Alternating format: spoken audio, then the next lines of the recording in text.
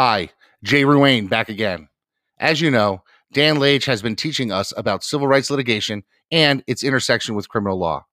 And now, my partner Dan Lage, who is the head of our civil rights division, will take over.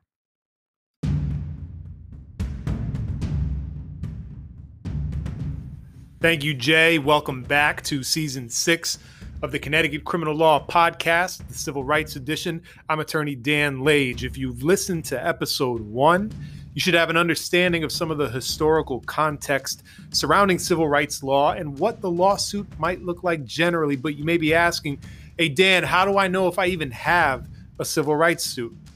Well, in order to answer that question, I need to note that there are two things. There are civil rights and civil liberties. A good civil rights lawyer should be able to handle both effectively, but unfortunately, there are some attorneys who are unable to tell the two concepts apart.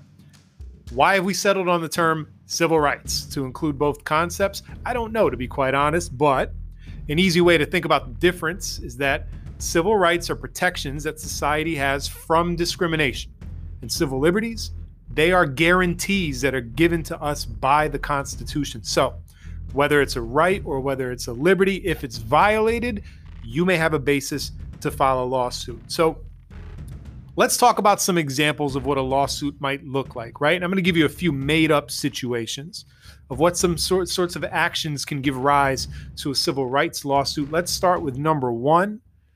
In example number one, we have a guy named Tommy.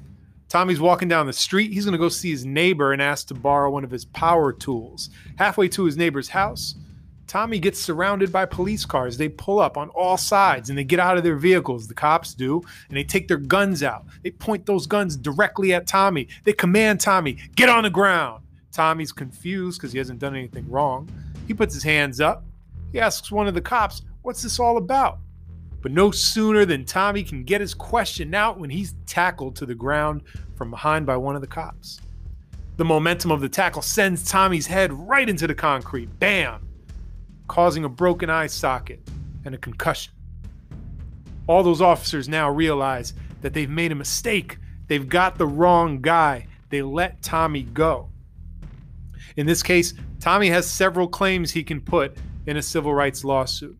Those claims include, but they're not limited to, Section 1983 claims for false arrest and excessive force in violation of the United States Constitution.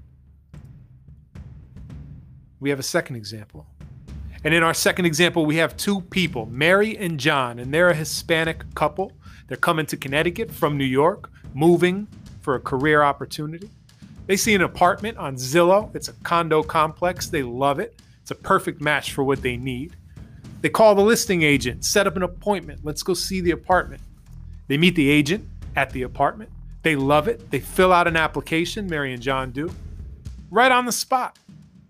And as they're handing it over to the real estate agent, the property manager shows up. It's a white guy.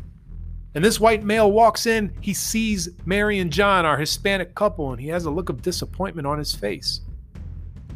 The real estate agent informs the property manager, Mary and John here are applying to rent this unit.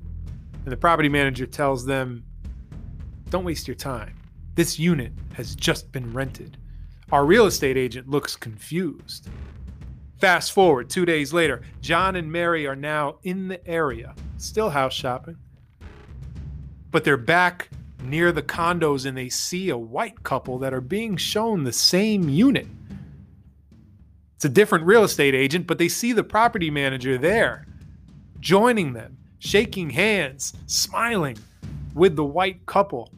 And they see a familiar form. It's the application. It's the same application that they filled out 2 days before.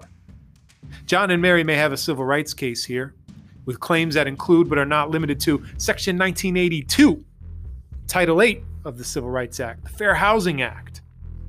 We have a third example. And in this example, we go to a young woman named Cynthia. Cynthia, she's a secretary at an auto body shop. She's the only woman amongst 20 employees, and on multiple occasions, she has a supervisor. His name is Mark. Mark makes inappropriate comments to Cynthia quite often.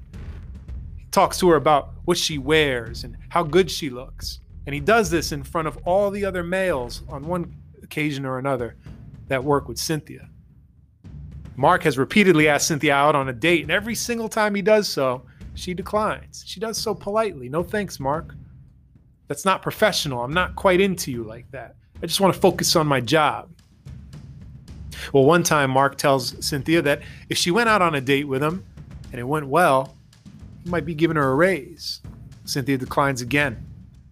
And she says, no, stop asking me out. Mark gets angry.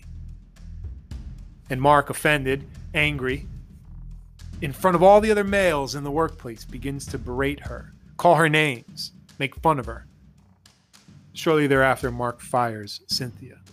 Cynthia has several claims here that she can bring in a civil rights case that are included, but not limited to, violations of Title VII of the Civil Rights Act for sexual harassment, retaliation, and wrongful termination.